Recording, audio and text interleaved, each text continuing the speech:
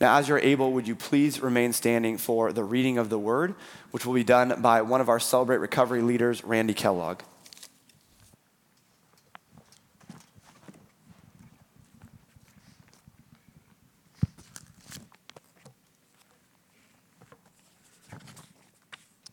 Today we're reading from Galatians 2:11 through 21. When Cephas came to Antioch, I opposed him to his face, because he stood condemned, for before certain men came before James, he used to eat with the Gentiles. But when they arrived, he began to draw back and separate himself from the Gentiles, because he was afraid of those who belonged to the circumcision group. The other Jews joined him in his hypocrisy, so by their hypocrisy, even Barnabas was led astray. When I saw that they were not acting in line with the truth of the gospel, I said to Cephas in front of them all, "You are a Jew, yet you live like a Gentile, and not like a Jew. How is it then that you force Gentiles to follow Jewish customs? We who are Jews by birth are not sinful Jews, and not sinful Gentiles. Know that a person is not justified by the works of the law, but by the faith in Jesus Christ. So we too have put our faith in Christ Jesus, that we may be justified by faith in Christ, and not by the works of the law. Because by the works of the law no one will be justified. But if in seeking to be justified in Christ, we Jews find ourselves also among the sinners, doesn't that mean that Christ promotes sin? Absolutely not. If I rebuild what I destroyed, then I would be a lawbreaker. For through the law I died to the law, so that I might live for God. I have been crucified with Christ, and I no longer live, but Christ lives in me. The life I now live in the body, I live by faith in the Son of God, who loved me and gave himself for me. I do not set aside the grace of God, for its righteousness could be gained through the law. Christ died for nothing. The word of the Lord.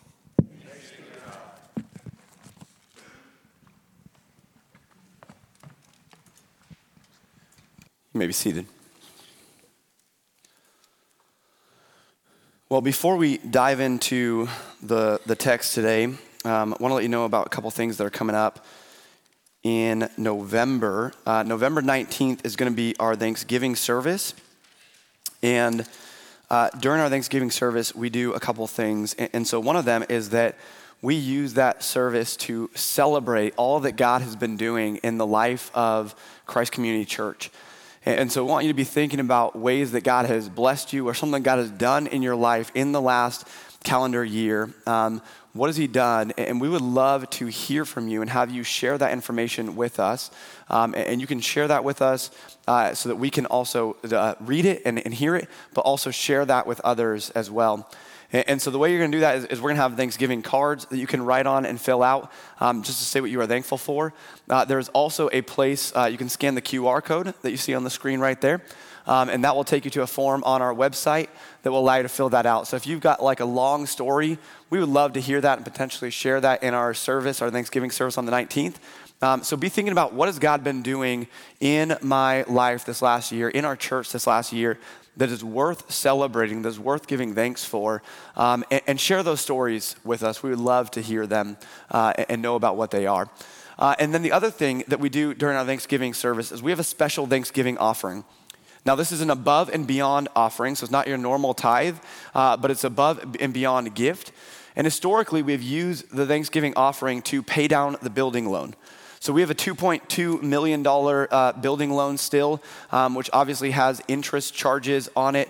And so we want to continue to be good stewards of what God has given to us, the resources that he's given to us, and continue to pay that down so that we can pay off that interest and make sure that goes away and focus our resources on just doing ministry. And so we're going to do that this year. But this year, the session, our elders and deacons came together and said, you know what? God has been faithful to us, and we have a church that is very generous, and we're going to hit our budget and be able to pay, and do good ministry. But we also want to serve those outside of the walls of the church. And so what can we do to serve those on the outside, especially those who have been affected by the war in Israel? And so this year, we're going to use 25% of our Thanksgiving offering to pay on the building loan And then we're going to use 75% of our Thanksgiving offering to support ministry partners who are working directly with people who have been affected by the war, including Jews for Jesus. And so that is what is coming up on the 19th. And you will have the opportunity to give before that if you want to do that online and different things. But we'll tell you how to designate that. But maybe just be spending some time in prayer about, hey, God, what have you been doing this last year that I can be giving thanks for? And also, how much can I give to really help those in need and help continue to provide for good ministry here at Christ Community Church? And so those are a couple things that we are going to do coming up on the 19th. Now, let's dive into the text today. But first, September 26, 1983, a man named Stanislav Petrov, who was a Soviet officer, may have saved the world on this day. See, Petrov, he was responsible for monitoring the early warning missile system that was paying attention to whether or not the United States was going to launch missiles against the Soviets. And on September 26, the system started flashing and saying that the Americans had launched missiles that were attacking the Soviet Union. And so Petrov's job was to report this up the ranks so that they could quickly issue a counterstrike and launch missiles of their own. And if Petrov went ahead and told his superiors about this strike that was showing up on the system, it very well might have led to nuclear war. Petrov, though, he had a feeling in his gut that something was wrong. It just didn't seem right. Things didn't add up. And he had this belief that, no, this is not what it looks like, that there really isn't a missile attack. And so instead of telling his superiors, he kept this information to himself. And instead what he did was he reported a system malfunction, a system failure. Well, sure enough, there was no actual missile strike that day. And Petrov's actions or inactions may have led to the saving of millions or potentially even billions of lives. Petrov demonstrated faith on this day. Because faith is that belief that drives us towards action. That's what faith is. You all demonstrated faith today when you walked into the building. And you think, we came to worship Jesus. But you demonstrated faith in this building. Now, you probably don't even have to think about it, but when you walked in the doors of this building, you had faith that the roof of this building is not going to come crumbling down on us while we're in service today. And so we demonstrate faith in things all the time. Faith is an important part of our lives, and it certainly is an important part of what it means to be a Christian. In Hebrews chapter 11, verse 1, it defines faith as this. It says, now faith is confidence in what we hope for and assurance about what we do not see. Confidence in what we hope for and assurance about what we do not see. And so this is what faith is, and this is an important part of what it means to be a Christian. As a matter of fact, this is one of the 5 solas. We've been in a series where we're talking about the solas, and maybe you're not familiar. This really came out of the Reformation some 500 years ago. As a matter of fact, this is technically Reformation weekend because it was October 31st of 1517 when Martin Luther penned his 95 Theses to the Wittenberg Castle door. And so it's in this month that we talk about, hey, where the church was and where the church started going and where the church has come. And really what the Reformation was all about was getting back to the core of what it means to be a Christian.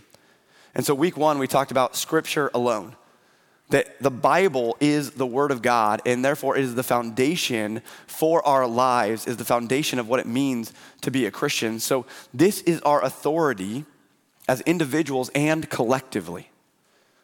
And Scripture alone will tell us that our faith is all about Christ alone. And so last week we talked about that our faith is built on Christ alone. Being a Christian is to put Jesus first. That he is the head of our church. He is the center of our hearts. He is the center of our lives, again, individually and collectively. And so it is all about Jesus. And we as the church, as the people of God, exist because of and for Jesus. And so we need to keep Jesus in his rightful spot. And so this week we're going to talk about the idea of sola fide, which means faith alone. And this was an important doctrine in the church. And really, this is probably the primary doctrine that led to the Reformation. Because the question that was being asked is, how are we justified? What is justification based on? Now, maybe you're sitting here and you're thinking, well, what is justification? What does that mean? The Westminster Shorter Catechism, question 33, has an answer for that. And it says this. So it says, what is justification? It says, it is an act of God's free grace wherein he pardons all our sins and accepts us as righteous in his sight, only for the righteousness of Christ imputed to us and received by faith alone. So because of Jesus, we receive forgiveness of our sins, and we receive his righteousness through faith alone. And so this is what justification is all about. Now, the Westminster Kids Catechism, which, by the way, if you have kids, I highly, highly, highly recommend going through this with your family and taking time to go through these questions, because it just simply asks a question like that and answers it in a way that kids can understand. So I've been doing this for the last year with my 5, 8, and 10-year-old, and some conversations are better than others. But we tend to go to Starbucks, so they get a treat, and I get to teach them the Bible. So it's a win-win for both parties. But when we talk about justification, the Kids Catechism basically says it like this. It says that it is God forgiving sinners and treating them as if they had never sinned. And so when we had this conversation, kind of explained it as you know, and I told my kids, it's like if you came up and you slapped daddy in the face, right? Don't do that, but if you slapped me in the face and I forgave you and said, hey, you know, we're not gonna talk about it, not gonna think about it, I'm not gonna punish you for it, that is kind of what justification is all about. That Christ, because of what he did, is able to forgive us of our sins and treat us as if we are in right standing before the Father. And that's what we want. Because the reality is that we have all sinned and fall short of the glory of God. And so we all have a sin problem. We all have a big sin problem. We sin a lot. I mean, even the very best of us in this room probably sins at least 2 to 3 times a day. But I mean, if you even just take one sin a day and you just go for a year, you've committed 365 crimes against a holy God. That's a lot of crimes, and that's deserving of a punishment. And so if you're like, well, no, that's not me. I've never sinned. I'm perfect. There's no way that I've ever had any issue. Sin is rebellion against God. It's disobedience to him. And so sin tends to fall in one of 2 major categories: sins of commission, sins of omission. And so sins of omission are the things that God has asked us to do that we don't do. So he says, love him with all our heart, mind, soul, and strength. So if we've ever put anything above God or had a moment where we didn't love God completely and perfectly, we've committed a sin. The Bible tells us to love our neighbor as ourselves. So has anyone in here ever not loved someone perfectly? Or has everyone loved everyone perfectly? No, of course. So we've committed sin of omission in that case. If we know that we're supposed to serve or we're supposed to give and we don't do these things, that's a sin of omission. And then commission are the things that we are told not to do, and we do them anyways. So don't lie, don't cheat, don't steal. And we've committed a lot of these sins in our lives as well. Now, some maybe are like, well, I do a really good job of putting on a show for everyone, and no one has ever seen my sin, and therefore I'm perfect. Well, Jesus has something to say about that as well. In Matthew 5, 6, and 7, you read the Sermon on the Mount, and he says things like, hey, you've heard it said, do not commit adultery. Well, congratulations, you're patting yourself on the back for not doing that. But he says, if you've ever looked at someone lustfully, you've committed adultery in your heart. And then he says, you heard in the Bible, you heard in the law, it said, do not murder. And we're like, oh yeah, definitely haven't done that one. Look how great I am, right? And he says, well, if you've ever been angry with someone and lashed out in anger where you insulted someone, then that's committing murder in your heart. Now I'm sitting there and I'm reading that and I'm thinking, but that doesn't include when I'm in my car by myself, right? Because if so, I've committed a lot of murder on the streets. Now, the standard is very, very high. And so we all have a sin problem. We all have a big sin problem. And so what this means is that we stand before God in a sinful state, that we stand condemned.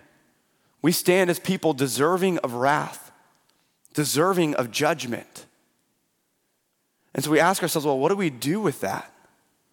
What do we do with that knowledge? What do we do with that information? And this is what justification is all about.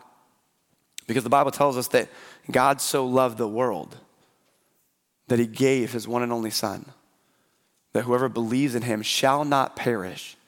In other words, shall not face the penalty for their crime, but have eternal life. And so that's what it means to be justified. That God is the judge and he is just, but he is also the justifier. And through his blood and his sacrifice, he gives us his righteousness. He takes our sin away and he gives us his righteousness. So we stand before the Father in good standing, justified, made right with him. But how is that possible? Well, it happens through faith alone, in Christ alone. And this is what's said in Romans chapter 1, verses 16 and 17.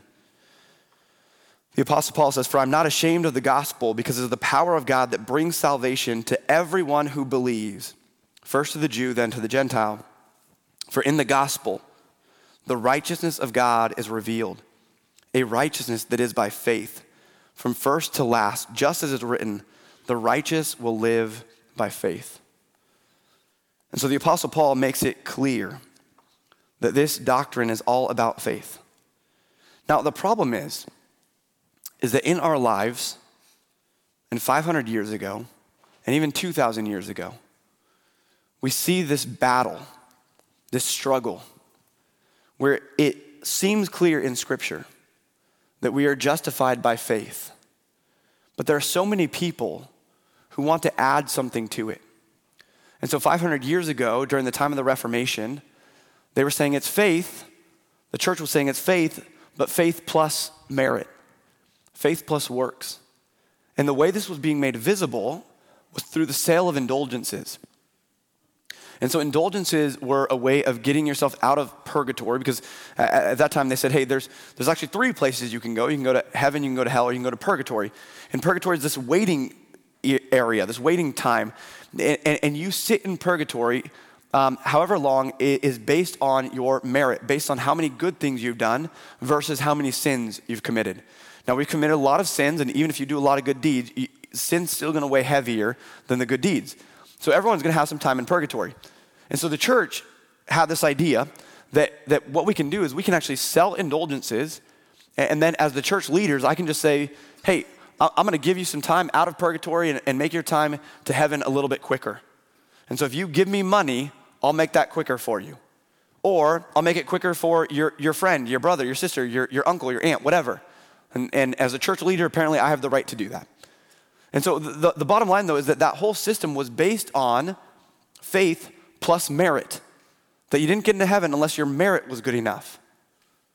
And so Paul in Romans is addressing this. And 500 years ago, Martin Luther started addressing this, and the Reformers started addressing this. But it started in Paul's time 2,000 years ago, 1,500 years before the Reformation. The same issue was being talked about. As a matter of fact, the passage that Randy read for us in Galatians chapter 2, if you got your Bible, you can go ahead and turn there. The church in Galatia was a church that was struggling with its identity because it was a church that had brought together Jewish Christians and Gentile Christians. So those who had grown up with a religious lifestyle and those who hadn't. And they're coming together as one church, and it's probably about 50-50 at this point. But what happened is that some of the Jewish Christians were looking at the Gentile Christians saying, wait, we've always been set apart by the Torah, by the law, by ceremonial law, things like circumcision or Sabbath or Passover dinner. And if you're not celebrating all these feasts and festivals, like, I don't think you're really a Christian. So you need to go back to the Torah, you need to go back to the law and live a certain way before you can really receive faith and be a part of the gathering, be part of the family of God. And so there were these Gentile Christians that were hearing this and saying, okay, I guess that's what we have to do. And so Paul is writing to the church in Galatia with sadness and with some anger, saying, guys, this isn't right. This isn't the gospel. And so he actually talks specifically about a conversation that he had with his friend, the Apostle Peter, who is also known as Cephas. And so let's look at the text. Here in verse 11, it says, when Cephas came to Antioch, I opposed him to his face because he stood condemned. For before certain men came from James, he used to eat with the Gentiles, but when they arrived, he began to draw back and separate himself from the Gentiles because he was afraid of those who belonged to the circumcision group. The other Jews joined him in his hypocrisy, so that by their hypocrisy, even Barnabas was led astray. So Paul is saying, hey, Peter had this time where he was meeting with all this church, right? And this church has these Christians, and there's Christians, again, who grew up in church, grew up religious by nature, and all these new Christians who really didn't have a church background. And so they didn't know exactly like when to stand, when to sit, what to wear, what to say at certain times, all these kind of things. And basically, Peter's friends came who knew him from his previous church, essentially. And they're coming saying, whoa, your new church is kind of weird. Like there's a whole bunch of people there, and they've never been to a VBS before. Like they need to go back and pretend like they're in elementary school for a couple weeks so that they can go through Sunday school. Like they've never been to all these Bible studies. They've never done, they've never been on this mission trip or that mission trip. Like they haven't experienced what we have experienced. And so they need to go back and do all these things before they can belong. And so Peter started separating himself from the Gentile Christians, from these new believers, because they hadn't practiced the Old Testament law. And so Paul is calling this out and saying, Peter, like you're ignoring some brothers and sisters in Christ. And he says this in verse 14. He says, when I saw they were not acting, this is the Jewish Christians, when I saw they were not acting in line with the truth of the gospel, I said to Cephas in front of them all, you are a Jew, yet you live like a Gentile and not like a Jew. How is it then that you force Gentiles to follow Jewish customs? And so basically saying you're not living in line with the gospel because you're not living in freedom. You're not pointing people to faith in Christ, but you're pointing people to faith and works in order to earn Christ. And so he calls Peter out and he says, Peter, you're living in the freedom that you know you have in Jesus, but you're telling all these other people not to live in freedom, but instead to live as people of the law, trying to earn salvation. And so you're living differently, and you're living in the right way, but you're telling others to live in a way that is wrong. And so you're telling them to do the things that you are already free from doing. Then that doesn't make any sense. And so he says in verse 15, we who are Jews by birth and not sinful Gentiles know that a person is not justified by the works of the law, but by faith in Jesus Christ. So we too have put our faith in Christ Jesus that we may be justified by faith in Christ and not by the works of the law. Because by the works of the law, no one will be justified. Now, this might sound familiar if you've been here over the last few months, because there was a Sunday where we talked about Acts chapter 15. And Acts chapter 15 was the Jerusalem council, and the church gathered together to answer a question of what do we do with these Gentile believers? And they came to the conclusion that we're not going to put an extra yoke on the Gentile believers, that they don't need to go and be Jewish and practice all our Jewish customs and practices before they can be Christians. He said, we're not going to tell them to go obey the law to earn their faith and their salvation. No, salvation is found in faith in Christ. And that's it. And so what they're arguing here is that justification is by faith alone. Justification is by faith alone. And this was the argument and the conclusion they came to in Acts chapter 15. And maybe it was because of this interaction that Paul, Peter, James, all these names that have been mentioned, all came together and said the same thing that Paul is saying right here. They said, listen, we've tried the law, and it wasn't sufficient. It wasn't enough. When we tried to be obedient to the law, we found that we cannot earn our salvation according to the law. Because every time we try and live according to the law, we always come up short.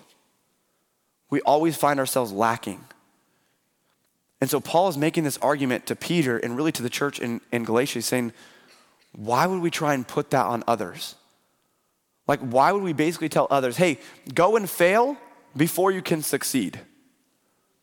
Like, if I can offer them success, if I can offer them faith in Christ, I'm going to point them to Jesus, not to the thing that wasn't sufficient, that was meant to point to Jesus to begin with.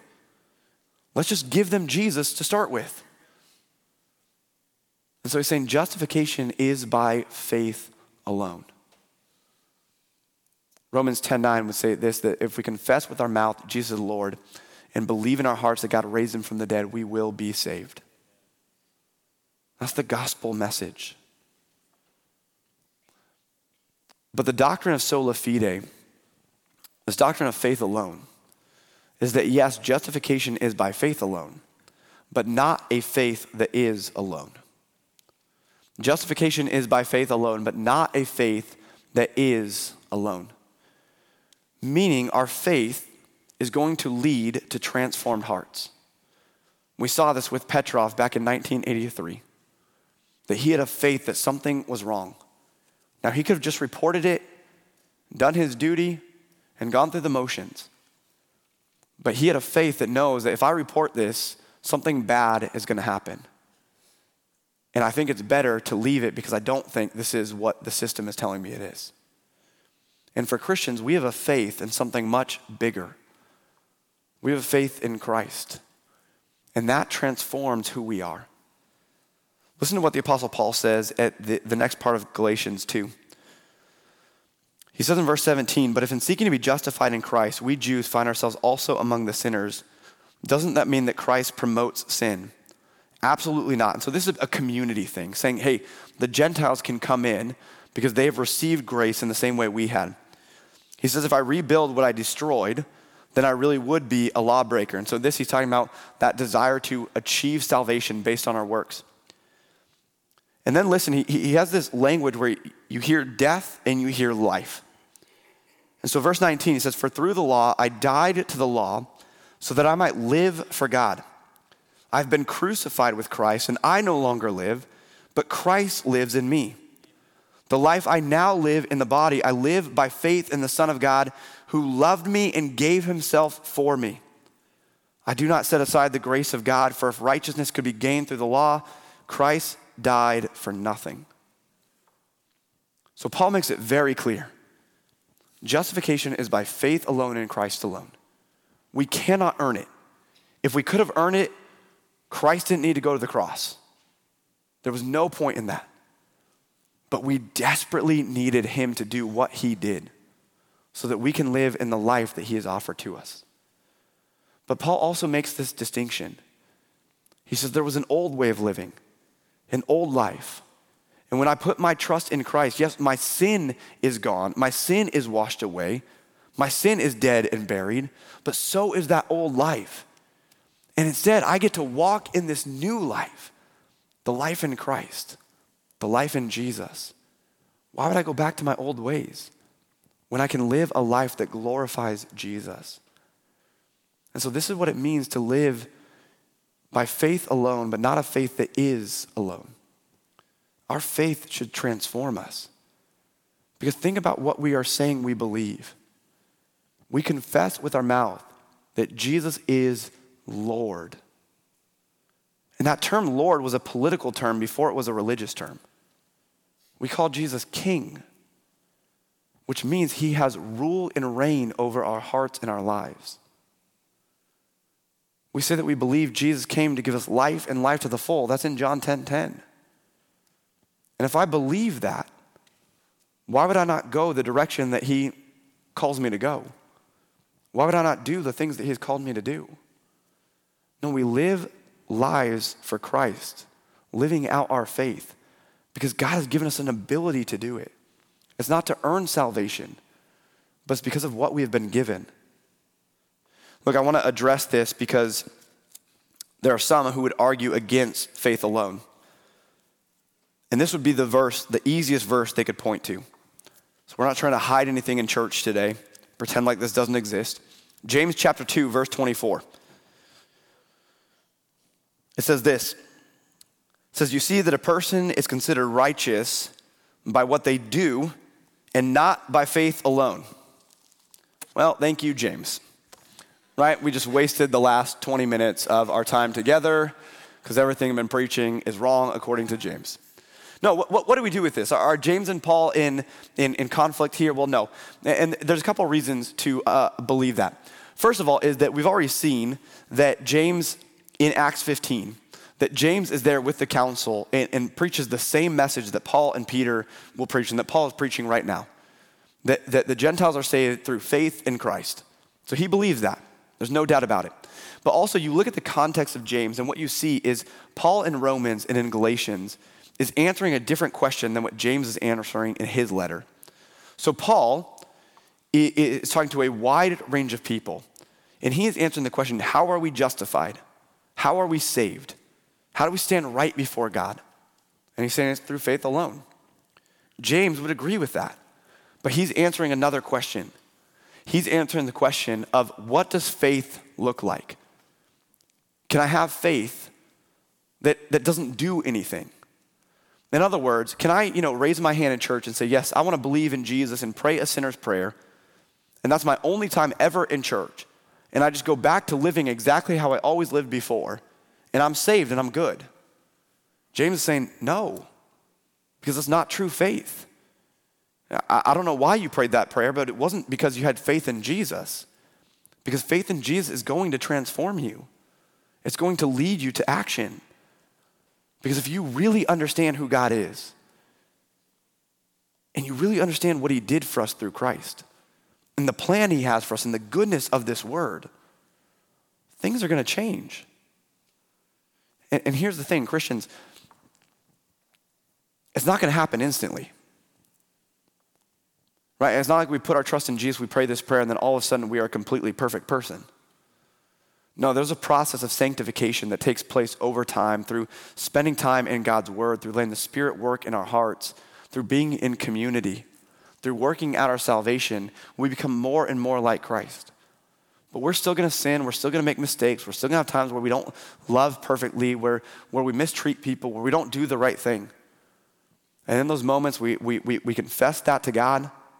We turn it over to him, and we keep walking in the path that he has laid out before us. And so this is how we want to live, understanding that we are justified by faith alone, but not a faith that is alone. And so faith in Jesus does three things. Number one is this: it restores us to relationship with God. Being a Christian is about relationship. It's not about rules, it's about relationship. We get to have a relationship with the King of Kings, the Lord of Lords, the creator of the universe. In our sinful state, we're separated from him. We're people deserving of wrath. But because of our faith in Christ and what he has done for us, we are adopted into his family. We are called sons and daughters of the Most High King. And praise God for that truth. The second thing is that faith in Jesus offers us assurance of salvation.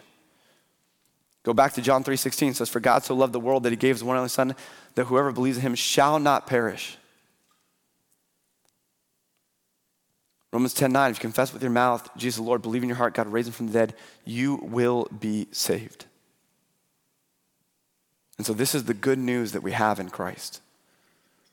That through his death and his resurrection, our sins are washed away and forgiven, and we have life with him in eternity. We have assurance of salvation. And the third thing is that it motivates us to love. It motivates us to love. Jesus said the greatest commandment, the greatest thing we can do is to love God with all our heart, mind, soul, and strength. And the second is like the first, love your neighbor as yourself. And so when we receive faith and we put our faith in Jesus, it's going to motivate us towards love.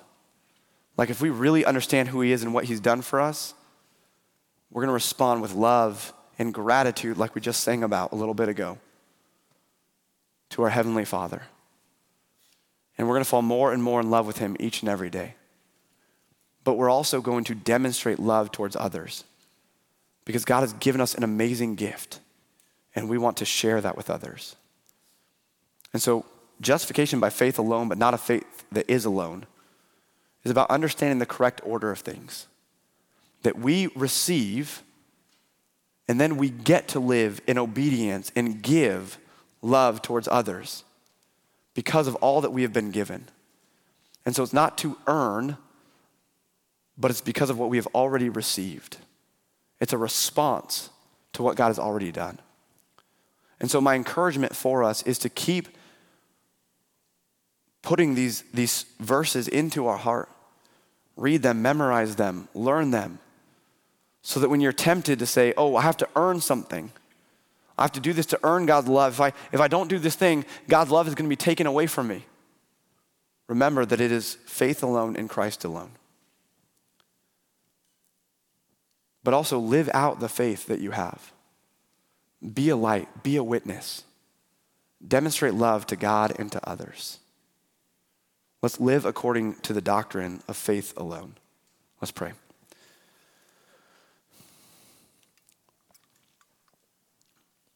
Heavenly Father, we give you thanks for your word. Give you thanks for this time together with my brothers and sisters here in this room and those who are watching online. God, we thank you that you have allowed us to put our faith in you and that salvation simply comes from the work you have done. And we just have to receive that. God, I pray that we would have a faith that is strong and genuine. A faith that draws us closer to you each and every day. A faith that loves others and shows them who you are. How great and amazing and wonderful is your love. And so God, let us live out the faith that we have in you. Being a light to this world. Showing people the hope that they can experience. And knowing you and putting their faith in you as well. God, we love you. And we pray all these things in Jesus' name. Amen.